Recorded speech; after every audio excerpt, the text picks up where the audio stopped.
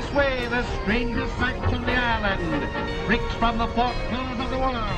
For 2 nickels, 1 dime, a 10th part of a dollar. We've got the show if you've got the dime. Other popular attractions included a mermaid from Fiji, a knitting machine operated by a dog, a bearded girl, the original Siamese twin, and playing to the growing national obsession with the question of race and origins, an 18-year-old microcephalic black man from Georgia, whom Barnum presented simply as the What Is It? March 2nd, Friday. Stopped at Barnum's on my way downtown to see the much-advertised What Is It? Some say it's an advanced chimpanzee. His anatomical details are fifthly simian, a great fact for Darwin. George Templeton Strong. Step right up, ladies and gentlemen. Grab a star by the tail. Take a trip to the moon. Looka, looka, looka.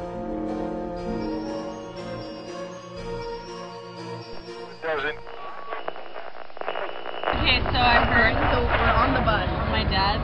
to go to Dallas for One time, when I was little. My dad when I was little, my dad a man came out of the restaurant.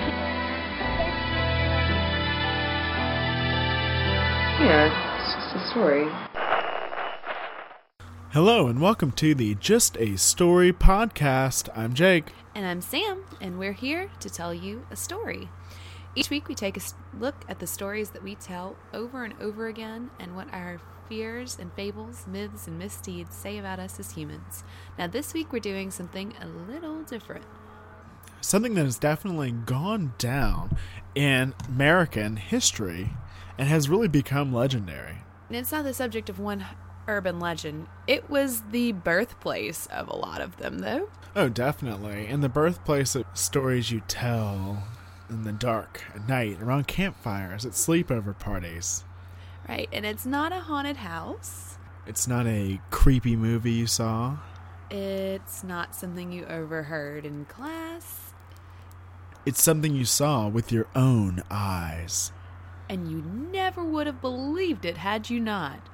It was the amazing, mysterious, Marvelous, unbelievable American Dime Museum.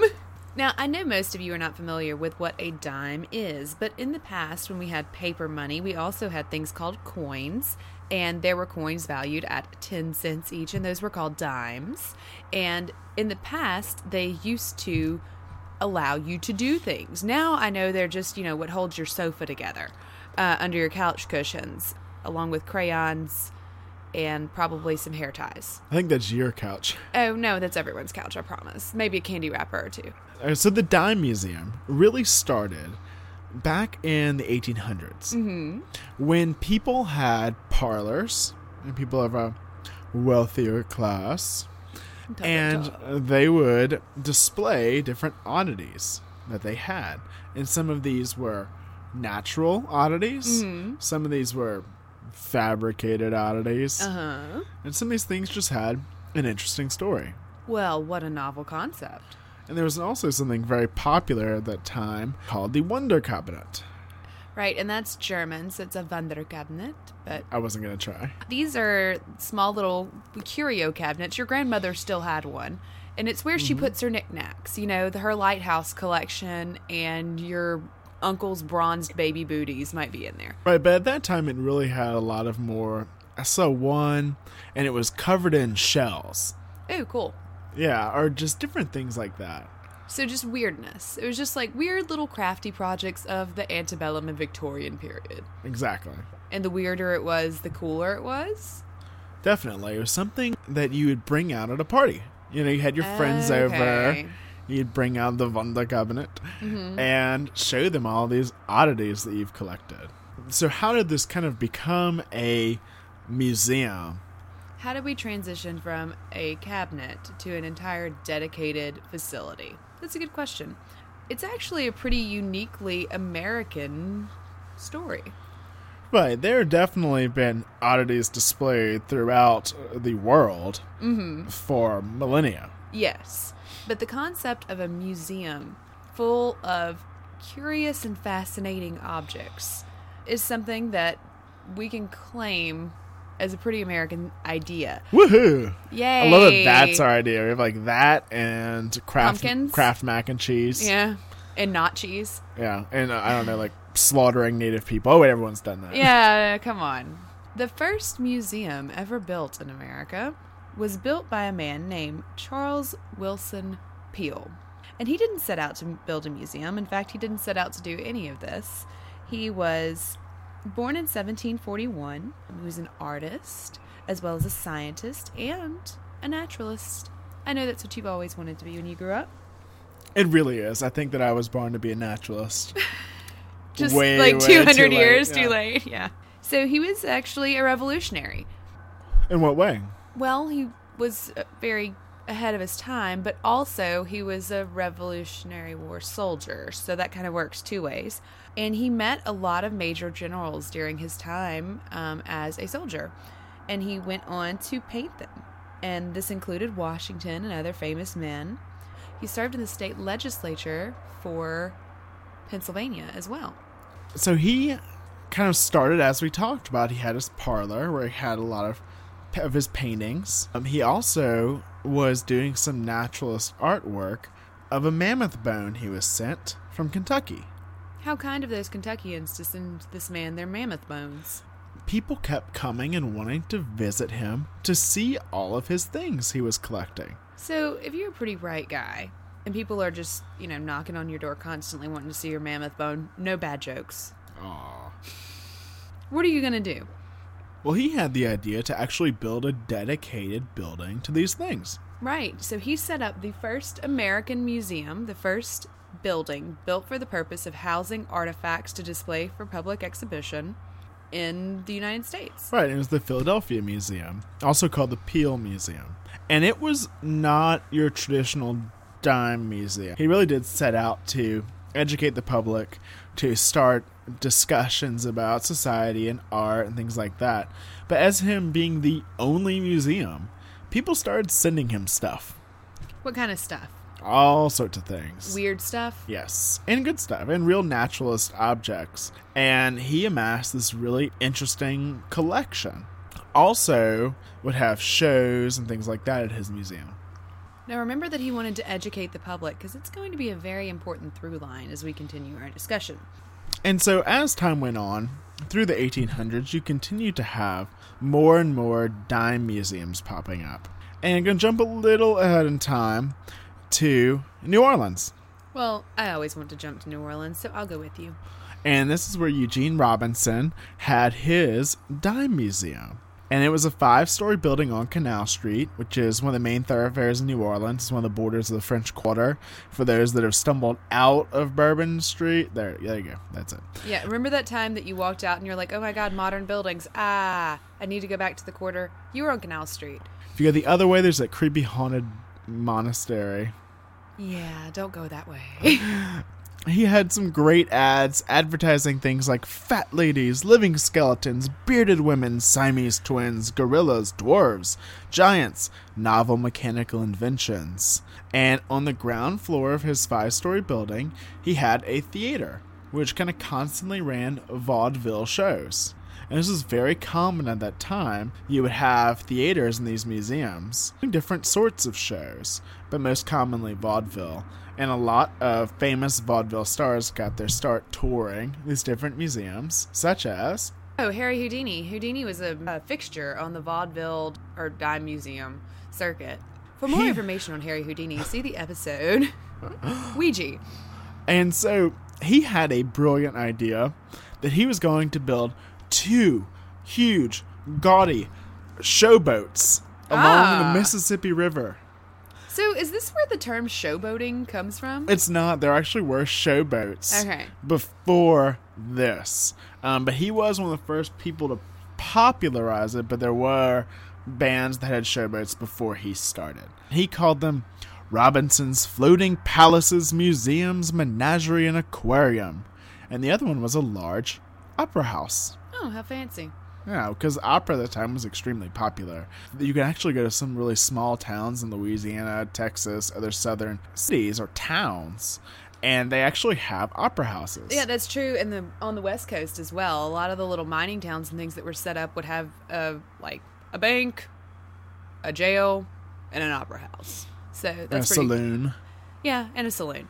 But one of the really interesting things about Eugene Robinson's museums is that they were in New Orleans, like I said, 1880s, and he employed a lot of local musicians to play at his museums. He would set them up outside, and they would be your teas. Like, if we've got this out here, imagine what we've got inside, boys. And he would hire a lot of local black musicians to play this new type of music they were playing. Oh, I think I know where this is going. You know, it didn't have a name yet. It was not categorized. Or one of the first instances of this public display of jazz music, which we're still doing in New Orleans, if anyone's interested. There's a great, I guess you can call it a political cartoon, from one of the local papers at the time, showing this extremely racist caricature jazz band playing at the museum, and all of the fine citizens of New Orleans covering their ears, begging them to stop, and having people with donkey heads and bird heads was the only ones going into the museum. Why would they be donkeys and birds? Jackasses. And why the birds? I guess bird-brained. Oh. Yeah. Okay. That is my own interpretation. I'm not sure. That's some historical scholarship right there, folks. But it's interesting because you just see what a cultural impact these museums had at the time. Right, and something you mentioned to me earlier, through Eugene Robinson, we get the first instance of writings of jazz music. What do you call that? I don't even know. Right, it is the first kind of mentioning, the first images of jazz musicians are like those cartoons. Okay. Because so making fun of them, but still historically relevant. And interesting. Yeah. And because before this, that kind of music and the ragtime piano play was all done in brothels, like in Storyville, like we talked about. Mm-hmm. So far, we've created the first dedicated museum on American soil and made a public record of jazz music for the first time. And we've only gone through 2 museums. How much more could there be? Well, there are several other museums that had interesting history and developed that dime museum kind of motif. But the most famous being P.T. Barnum's museum. Does that name sound familiar? P.T. Barnum, yes. P.T. Barnum. Oof. He was an American showman. He's responsible for pioneering the circus. He's also responsible for a hefty autobiography, which I have yet to work my way through. Still cited as an important influence on capitalism and advertising. Right, his advertising was amazing. And he's also responsible for coining the phrase, "There's a sucker born every minute." He was here such a great elocutioner. So his real name was Phineas Taylor Barnum. And it makes me very angry that he didn't actually use the name Phineas.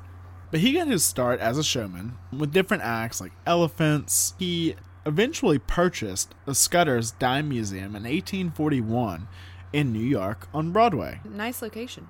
And he transformed it into one of the most popular things in the country. It truly was. People traveled from everywhere to visit, and it was a very popular form of entertainment with a lot of repeat visitors. It wasn't like, oh, well, I've seen what's there, I'm not going to bother going back. There was always a new exhibition. Yeah, he would change things all the time. In 1850, he actually bought the Peales Museum collection. Oh, Charles, why did they sell it? Because he died, his sons took over, and I guess they didn't do a great job. Okay. Oh, poor Peale.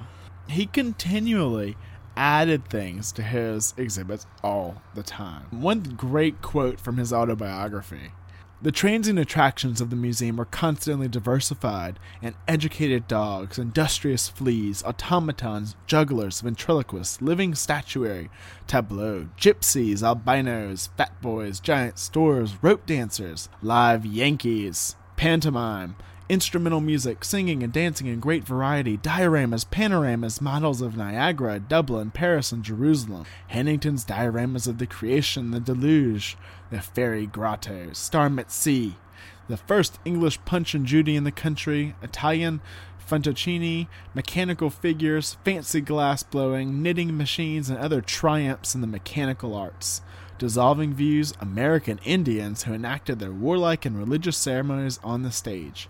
These, among others, were all exceedingly successful." Humility. I mean, that's the word that comes to mind here.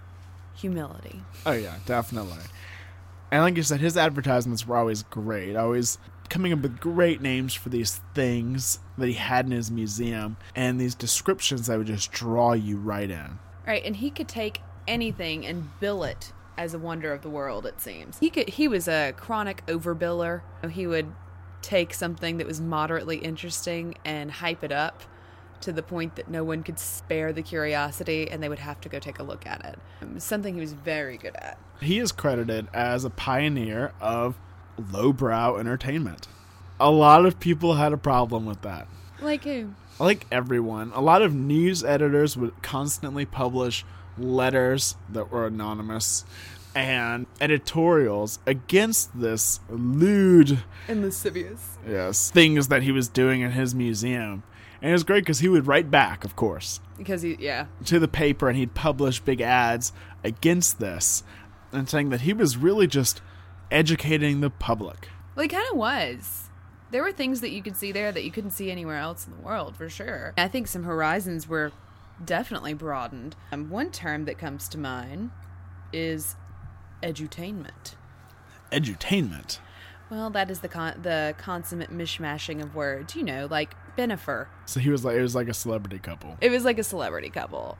He believed that he was combining education with entertainment. He was making things more palatable to the casual observer.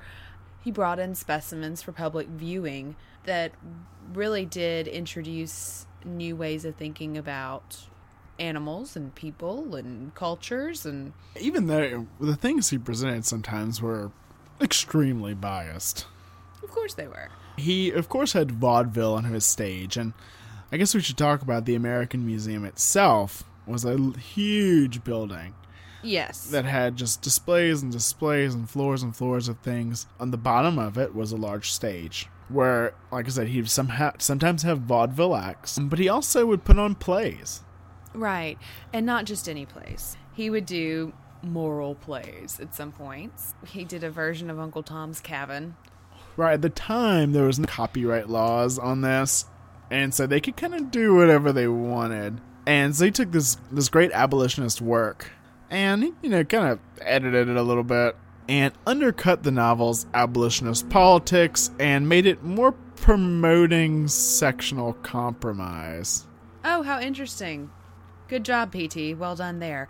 So these were not just large societal thou shalt not kill morality plays. These were propaganda for morality according to P.T. Barnum, in essence. Oh, definitely. And one specific instance that I think is kind of amazing that just shows that he was not afraid to put his bias into the edutainment that he presented occurred in 1849 when he put on the play The Drunkard, or The Fallen Saved. And it was staged, in the museum, and a bunch of men left to go to a saloon during intermission, which was very common at the time. And when they returned, he had them pay a second admission. And this was something that he talked about all the time, because people would say that this was just, lowbrow, and people were going and getting drunk and looking at these things. And he said, no, I only serve ice water in my museum, and it's available on every floor. And anyone that leaves to go get a drink has to pay again. Such a good-natured fellow, making people pay again if they want to drink. Good morals. This was not done in New Orleans. He did other plays, too, that weren't just moral stories, such as one called The Ring of Fate. It was a fairy show. Oh, what's a fairy show? It was really popular at the time, and it just featured supernatural spectacles and would use really state-of-the-art stage effects. Cool. And, like smoke and explosions and calcium and gas effects. And to go along with these kind of morality issues, he always talked about how he also talked about religion in his museum and history. How good of him. And he would have large dioramas set up with wax mannequins. Right, he mentions in his little quote that we read earlier that he had the creation. Mm-hmm, I'd love to see that. I know. All I could think is, it's got to be so not PC. Right, and he had, like, the Last Supper, the birth and the trial of Christ, Christ on the cross, things like that. At one time, around the end of the Civil War, whenever Jefferson Davis, the President of the Confederate States of America. Whenever During the War of Northern Aggression. I'm joking. Whenever he was said to have been captured, he was supposedly hiding in his wife's dress. Oh, so he's in disguise. Yes. Okay, so this is Civil War gossip. We're repeating It pretty this many much years is. later. Okay, Yes. good job, PT. And so P.T. Barnum had a wax mannequin of Jefferson Davis made up in a dress and called it the Belle of Richmond. That's amazing, one. And two, Barnum was all about current events. He loved to take anything that was very popular in the headlines and put it on display in his museum. And one popular feature of the museum was a rogues gallery, in essence. Now, I personally was familiar with the term rogues gallery from being a comic book reader. Batman. And thinking of Batman and how he has the best rogues gallery. And I always thought it was just like a pantheon of villains, and that's pretty much exactly what it was. He would take famous criminals and either have grisly artifacts from their crimes or have them made up in wax and put on display. And there was one case he did this with called the Guldenschuppe murder. And it was this murder that was headline news in the heyday of yellow journalism. As the trial was going on, so incredibly prejudicial material, you have to understand, he showcased the man and woman who were accused of this murder enacting it as it was described in the papers in full-size wax figures. No bias. So he puts these out, and the trial goes on, and they're found guilty, and the male murderer is sent to the electric chair. So what do you do with these figures after it's out of the headlines? Melt them down. No! Well, maybe. He actually took the male figure and repositioned him in the electric chair and had that on display for a while. Nice. That's good. So he was all about the rogues gallery, all about current events. But he wasn't just interested in the headline news. He also had a passion for the sciences. One place he connected history and science was that he actually had on display a collection, one could say, which is a terrible term, but what he called it, of Native Americans from Iowa. Oh. And they would enact things. And it said that at this time is really whenever Native Americans went from being a threat to more of a curiosity. Oh, PT. And plenty of dime museums had similar things like this, like having African natives come over. And you can think of some of the times at the World's Fairs where this was done too. Mm-hmm. Which, do you know where the term hot dog comes from? Do I want to? From the St. Louis World's Fair. Okay. Where they had a native tribe. Oh, God, I think it's in the Philippines. I'm sorry if that's wrong. And it was rumored that they ate dogs. And that's where it came from. Oh. Also where the waffle cone comes from. Oh, yay. That's another American thing. Hot dogs. Waffle cones. There we go. Things we Prejudice. That's not American. No. We're just really good at it. We're varsity level. Another interesting thing that P.T. Barnum did, and I will update this as I go on because there is new development here. He was not just into exploiting people. He adored exploiting animals. Oh, of course. He had plenty of taxidermy animals from all over the world, but he also had animals alive.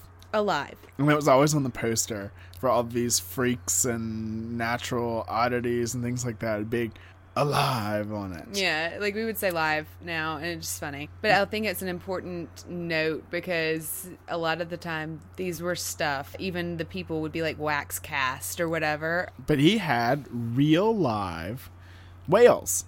What? Kept in a large aquarium in the basement of the museum. Well, he had a full zoo inside the museum. He was like the original Blackfish. Oh, God, you're right. God, he started so many American traditions, this man. I heard the other day on NPR that Barnum and Bailey is officially getting rid of their elephants. True, and it's very interesting because Ringling Brothers and Barnum and Bailey Circus comes from P.T. And yeah, this P.T. Barnum is one of the founders. Right, so this is the lineage, the heritage, if you will, of animal exploitation in this country, and this is kind of where it starts. So he had animals kept indoors in this museum, not on the ground floor, which I think is amazing. How did they get them up there? Well, they had things like live kangaroos, so I guess they would just, hop up the stairs. So they had hippos, elephants, of course, kangaroos, alligators. And actually, this argument with ASPCA has been going on since the organization was founded. Right, he had a very public debate with the founder of the ASPCA, Henry Burr, and it was about his live feeding of rabbits to the pythons on exhibit. He thought this was just cruel and unusual. People still feed snakes live rats and stuff, though. I feel like that's straining out gnats and swallowing camels at that point. He has whales inside. Yeah, well, and actually, P.T. Barnum kind of pointed that out, like how ridiculous this was. That he was feeding a snake that normally eats rabbits this, and how this just kind of points to how ridiculous Burr was. And there's some great articles all published in the papers of the time with them arguing over it in letters. It sounds fabulous. It sounds like Conan Doyle, Houdini caliber fisticuffs. Oh, yeah. There wouldn't be no fisticuffs. I'm sure he was a pacifist. Other things that Barnum said were science that he displayed was something like phrenology.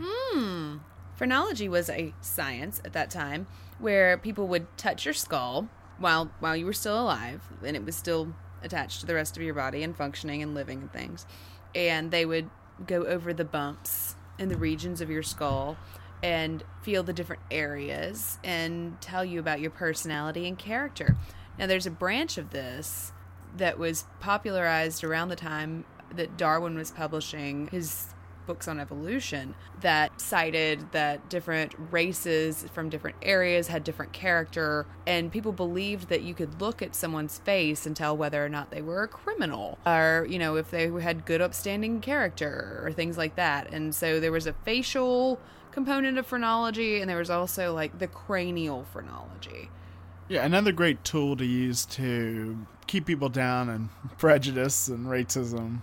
Yeah, and if you read any of the historical reports on Jack the Ripper, you can see a lot of this kind of thing happening, where people are like reading about what he's done and guessing what he looks like. And this is another, I mean, this happens in criminal cases everywhere. That's just one where it's prevalent. And they're like, he would have to have bulging eyes and blah, blah, blah, basically describing a monster. A big glabella. Yeah, which is like the frontal ridge where your eyebrow is. He's got to have shifty eyes and all this stuff, making inferences about what people will look like based on what they do.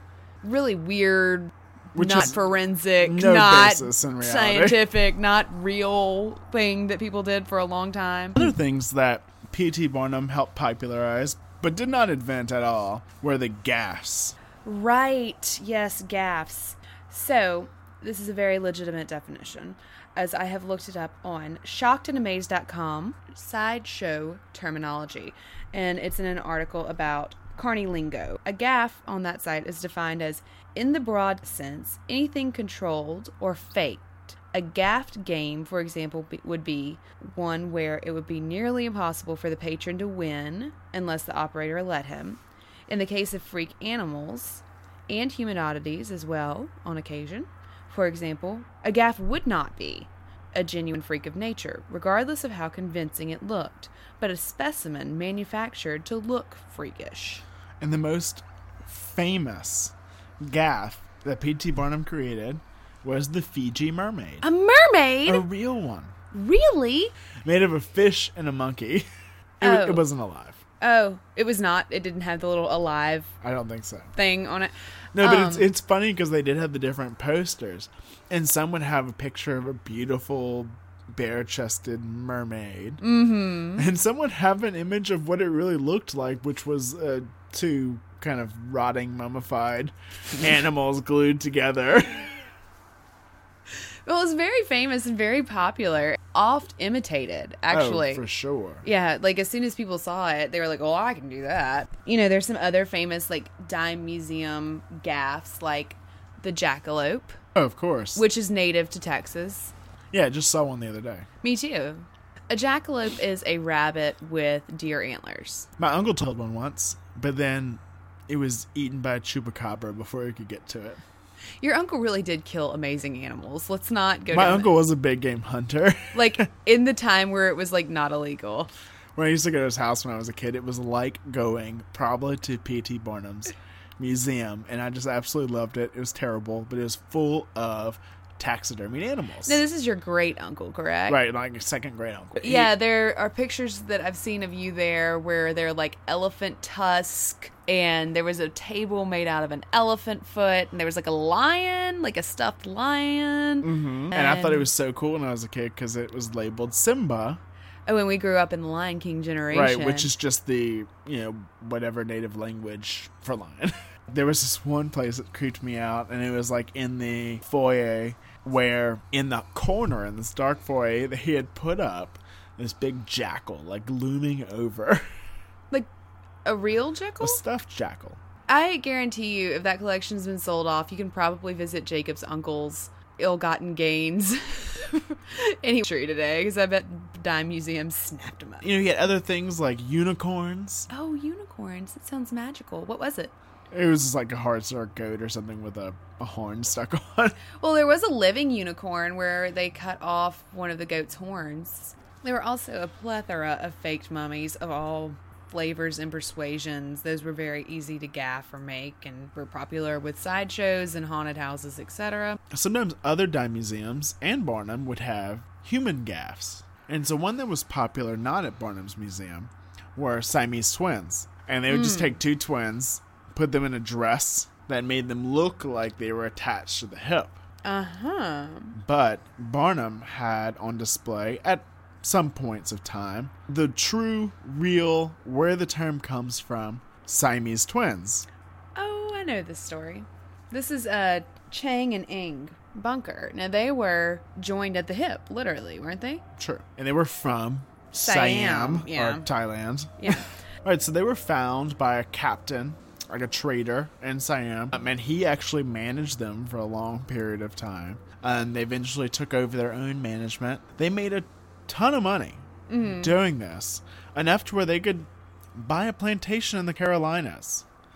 That being said, this was in the 1860s. You know what happened in the 1860s? Oh, the Civil War. Yeah, so they kind of moved away from that. And that's when they came out of retirement and went back on the road under Barnum's management. A wax cast that was made of them at the time of their death is on display in the Mutter Museum in Pennsylvania. Right, in Philadelphia. The Mutter Museum is an amazing museum of medical oddities in Philadelphia that is almost, in a way, remotely linked to dime museums, although it really was taken as a much more scientific approach. It still displayed these kind of oddities and freaks of nature, quotation marks, for people to see. And you can still visit this museum.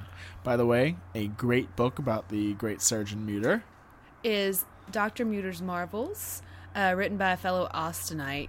And I've actually seen on display at my local coffee shop of choice that it was mostly composed at Epoch Coffee. So, yay Epoch and yay Dr. Mutter. I would highly recommend it. It is probably my favorite nonfiction book that I have read this year, and I read probably 2 books a week, so that's saying a lot. But he had other sorts of people and human oddities, what he called freaks at this time, at his museum. Now, some of these people were just people from foreign lands, or people he claimed were from foreign lands, such as the Circassian woman. Right. Zuluma Agra, the Star of the East. And according to Barnum, she was rescued from a slave market in Constantinople. Yeah, Meh. yeah. But you know what? She really spoke really good English. Meh. And didn't really know much about Turkey. Yeah. But this actually became a staple of sideshows and of dime museums. The Circassian beauty. The true origin of the Caucasian race. And they were supposedly the most beautiful women and sought after for harems in the East. Ah. Or the mystical East. And these women were usually fair-skinned or fairer-skinned, but they had, like, very textured hair. Yeah, I think that's interesting. Yeah. I don't know why. I don't know what the lineage is. I looked into this because I thought it was so weird. And I could not find an explanation for that. Numerous people. Giantesses. Bearded ladies. Dwarves. Oh, Tom Thumb. Tom Thumb was a big thing for P.T. Barnum. Tom Thumb was someone that you can assume had hypochondroplasia, a dwarf, and he was extremely popular, even meeting the Queen of England. Yes, and P.T. Barnum, being the showboater he was, tacked on General to Tom Thumb's name. Why not?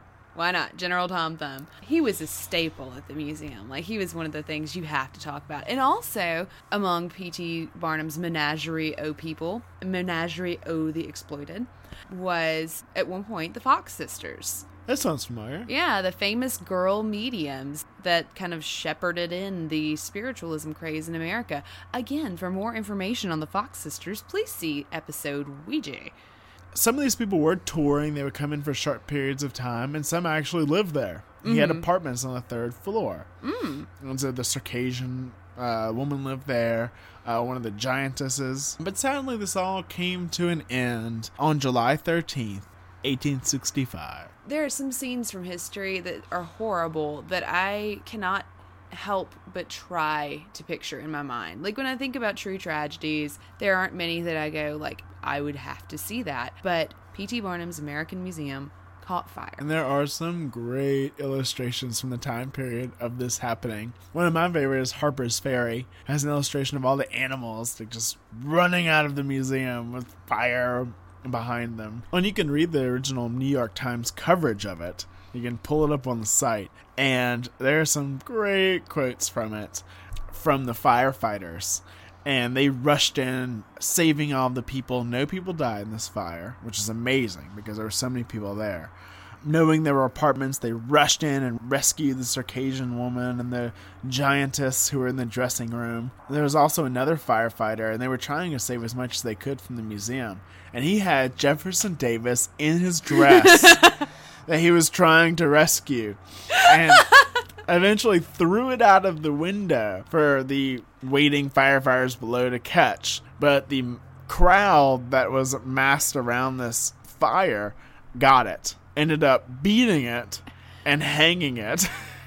And now we Google effigy. And there are reports of, like, elephants being loose on Broadway and all this, like, cannot even get my mind around what it must have looked like. Because there really were animals rushing the streets, just running wild. And he had a big collection of monkeys. I didn't mention that. And the monkeys ran wild. It was very Planet of the Apes.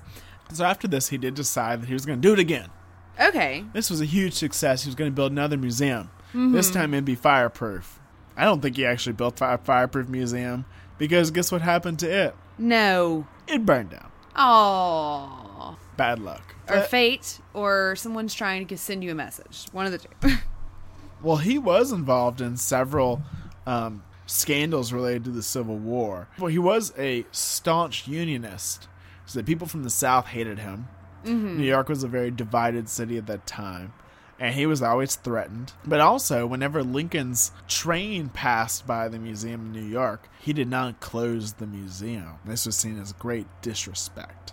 Wait, like living Lincoln or Lincoln in the after the assassination. The funeral? Okay. Yeah. So like when the body was touring America. Exactly. And so after his second museum burned down, he decided that he would lease a train depot and call it Barnum's Monster Classical and Geological Hippodrome. And this would later become the first Madison Square Garden. Oh, wow. So this is very American. Like, I mean, it's called the American Museum at first.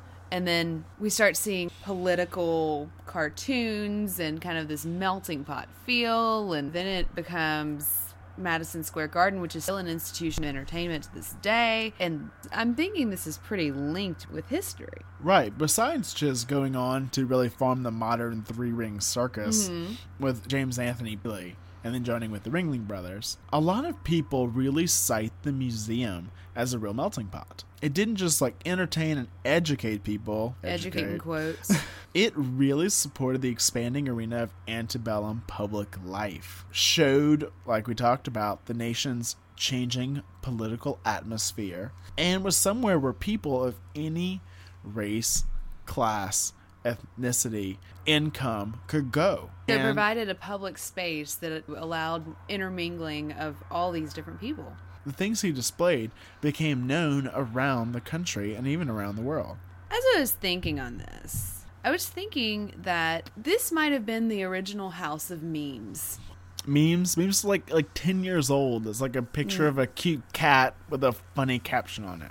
Yeah, in impact bold font. No, it's actually not. The term dates to back around the 1800s, and it is a psychological, anthropological, just basically any soft science term that refers to a unit of cultural transmission that's akin to a gene. Well, so a gene is something that's passed on to offspring. So some of the examples of what a meme can be are the tune of a song, or a catchphrase, or clothing fashion, fads, the way arches were suddenly popular in buildings and things like that. Like when people find a more efficient way of doing things or an innovative way of doing things, it's transported very quickly across culture. It's also how we hand down traditions such as, we eat 3 times a day. It's akin to mimicry. We give our culture to our offspring through memes. We never directly explain why we do a lot of these things, but they know about the holidays, or they know about, singing along to the radio or chewing gum or whatever it is through watching and acquiring these cultural transmissions. Yeah, so it's like a way of explaining how that transmits. Right. So if you look at the modern use of meme, which is the cute cat photo with the caption in white impact font, we're distilling complex ideas down to the most basic unit of cultural transmission. And there's something about Barnum's Museum that really makes me associate it with that kind of cultural transmission. These very basic things, like the entire Civil War wrapped up in this wax figure of Jefferson Davis in a dress. We're humiliating the South. We're saying, look what they did, look how silly they are. And we're encapsulating this entire idea in this one item. So like taking the complex idea of the different racial, political, sociological, gender differences that are very prevalent in society and encapsulating it in a guy in a dress. And it's something that's very sticky, very easy to explain, and transmits very quickly, is readily understood, and therefore transmits very quickly. And you see, like, Barnum is a pioneer of the catchphrase and titling acts and billing acts. You have a bearded lady, which makes you question things about gender, and it combines the classical image of a woman with this giant beard, a symbol of a man, and makes people begin to question that barrier. You have savages on stage, showing their humanity in a way, and you're exposing people to these radically different versions of culture and humanity in ways that they can digest, repeat, and pass on to others. And even learn from. Ironically, yes. So maybe there was more education than we want to say there was. Right, it's without a doubt this edutainment, as it's now known as like infotainment. Side note, EC Comics, which is where your classic horror comics come from, like Tales of the Crypt, actually started as an edutainment comic where they would do different historical stories and biblical stories. Didn't sell too well. They decided to do really graphic stuff. That's where the comic code comes from. Yay, comic code. No, just kidding. Not yay, comic code at all. Anyway. We'll talk about Wortham one day. Oh. And actually, Wonder Woman had a lot of edutainment included as well. It had a lot of profiles of famous female historical figures, including Susan B. Anthony, who was related to Marsden, the creator of Wonder Woman. Well, and The Flash always had scientific moments in it in its back pages where we talk about different scientific theories and ideas and scientists. Yeah, so we've been at this a while, this infotainment business, and now there's a lot of criticism of the way that infotainment has become so prevalent and specialized in the internet age. Right, you can definitely hone in on what you agree with and believe in and really only hear that. Right, you can filter the things that are presented to you and tailor it specifically to your interests and beliefs. Now that leads to things that would have been presented as human interest stories or editorials in a newspaper where you knew that you were reading opinion in years past becoming canon, becoming fact, I guess. Yeah, and in a way that just wouldn't have happened in years gone by. I think that is a little bit of a biased approach because you can look at things like yellow journalism, which that really was displayed as real journalism. but it was extremely biased. That was at a moment in time where journalism was sort of in its infancy, and the idea that you could print 3 papers a day, kind of this round-the-clock news coverage, had just been pioneered, and people were not holding themselves to any kind of hard and fast rules. Now, eventually those were instituted, and there was kind of a golden age of journalism as opposed to the yellow age of journalism, in which there were kind of rigorous standards of unbiased opinions. Right, like the AP code. Yeah, I mean, like journalism ethics. Yeah, things like that really did and do exist in big news outlets. But now that you can tailor what you're reading, you can filter out all those stories. And you think of now as something that knows it's infotainment is something like The Daily Show. Mm-hmm. Yes. Or Last Week with John Oliver. Yeah, The Daily Show. Where you really would learn something from it. You know, plenty of polls showing that most young people get their news coverage from things like The Daily Show. Mm-hmm. But it was obviously satirical, obviously entertaining. But the scary thing is that other around-the-clock news channels, and not just pointing at Fox News, although I like to, you can really point at all of them, extremely biased. Right, and you can choose, like, if I had to watch MSNBC or Fox News, which are both incredibly biased in different directions, I'm not going to watch Fox News unless I'm at my parents' house, and then I have to. Jon Stewart has interesting thoughts on this. He said that the press can hold its magnifying glass up to our problems, illuminating issues heretofore unseen, or they can use that magnifying glass to light ants on fire, and then perhaps host a week of shows on the sudden, unexpected, dangerous flaming ant epidemic. Yes, so you can see how infotainment has evolved over the years. But another interesting part of these dime museums, side shows that P.T. Barnum and others were really critical in starting was the display of these oddities, these freaks of nature, these what I would call just medical curiosities. Back in the day, when I was but a wee lass and I was in college, I read an article called The Politics of Staring by Garland Thompson. And I remembered it all these years later. And it discusses how the way we look at people with disabilities is influenced by the media and the ways in which they've been presented to us over time. It sort of breaks down the different ways that we're instructed to view people with disabilities and how it combats our natural urge to look at people who are different from us, which is a naturally anxiety-inducing experience for both the onlooker and the person who is markedly different. She lists several different ways in which we can view things,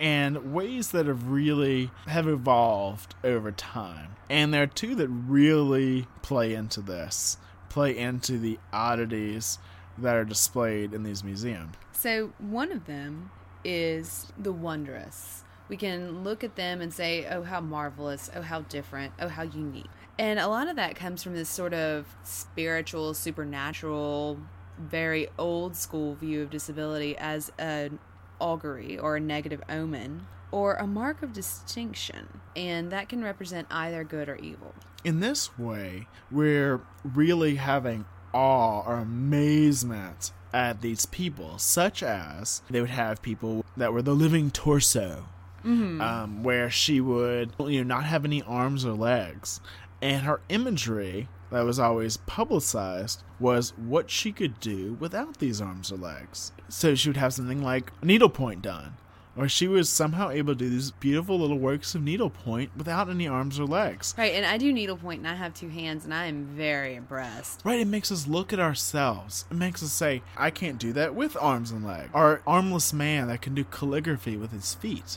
And you look at your own toes and you say, this man can do this. I can barely walk. This is amazing.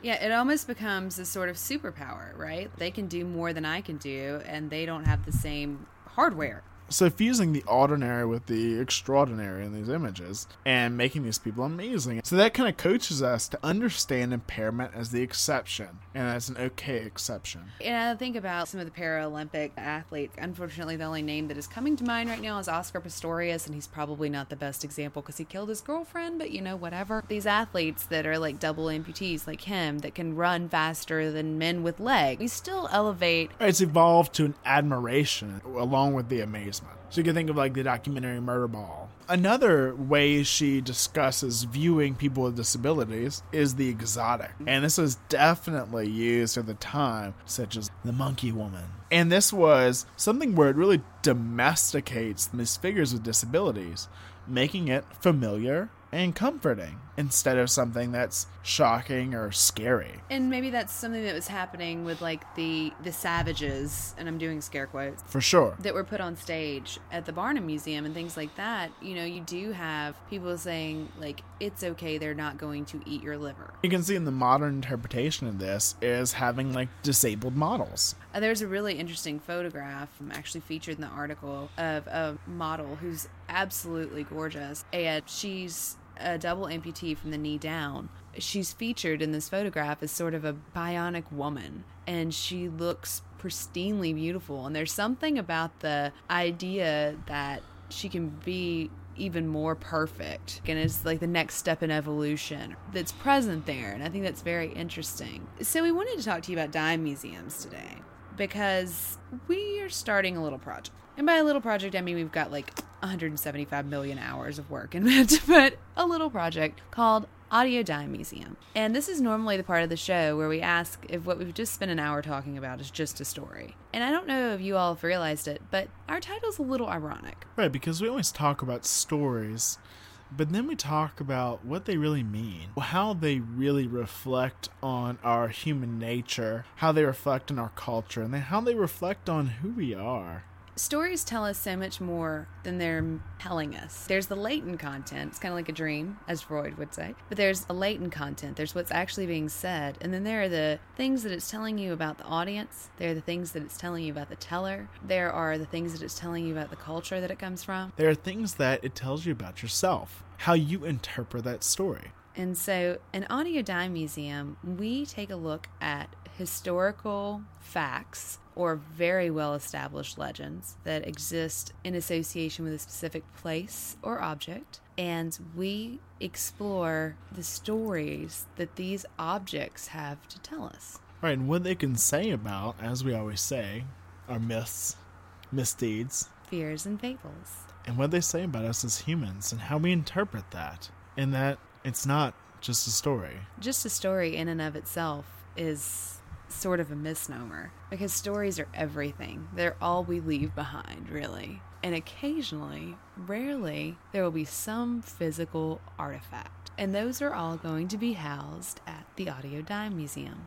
And now we'll leave you with our prologue to our story and an introduction to the Dime Museum. And to hear the actual stories, just move over to our Audio Dime Museum feed. We'll put a link in this information, or you can just search Audio Dime Museum and find it. We'd really appreciate any ratings or reviews and letting people know if you like it, and let us know what you think of it. I would love for y'all to write some feedback. You can email us directly, shout out on Twitter, whatever you're comfortable with, but we would love to hear from you. So without further ado, please step inside the Audio Dime Museum. You're nothing, it's just a story.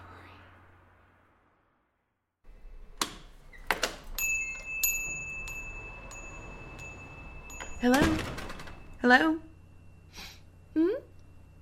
Oh, no, I'm sorry. That address is just down the street. If you cross to the other side and go just like 2 or 3 doors down, you'll find it. You're welcome. Good luck. Well, wait one. Please don't go. I know, it looks a little overwhelming, but I've been collecting these things. No one remembers when I started collecting these things. I'm surprised you found us. No one ever finds us anymore. We used to be everywhere. Every corner. For a time, see the wonders of the world. For a time, you could step inside and float away to places that hadn't even been imagined yet. Now everything's been found. There's so little mystery left, so little curiosity. And here, some people turn and leave as soon as they've come in the door. This just isn't for them. And some people get scared, and some people just don't want to believe. But then, some people are like you. Some people are brought here to our devilish little mystery. We keep lots of little mysteries. Everything here has a story. Every little thing. Nothing's brought in by accident or happenstance. No, we searched for these things before I was just an eye. We cobbled them together on little black shelves and built displays and set lights and lit candles. And outside we stood a barker, hoping that someone like you would walk by and he'd catch their ear and tell them that they would never believe it unless they saw it with their own eyes. And he's long gone now. But here you are. Here you are. You came just to see us. But you wouldn't be interested in the regular tour, would you? I know who you are. I've seen you before. And they told me that you'd come looking for the stories that have become artifacts. Curious little beacons of truth. They're here, you know. Those kinds of things. But not on the main floor. If you want to see those, you'll have to follow me. Come see. I'll light a candle for you. Here's a match. Ow! Ow! I always do that. Here. You take it. Come on, this way. Just through this door here. This is a rogues gallery. Do you know what a rogues gallery is? Never mind. We'll come back. We'll keep going. We'll come back. Just down these stairs. Oh, watch your head. Yeah. You okay? Sorry. It's just down the hall. Here we are. This is my private collection. Now, I know it's not as pristinely curated as the rest of the museum. Just stacks of boxes. But you never know what's in a box.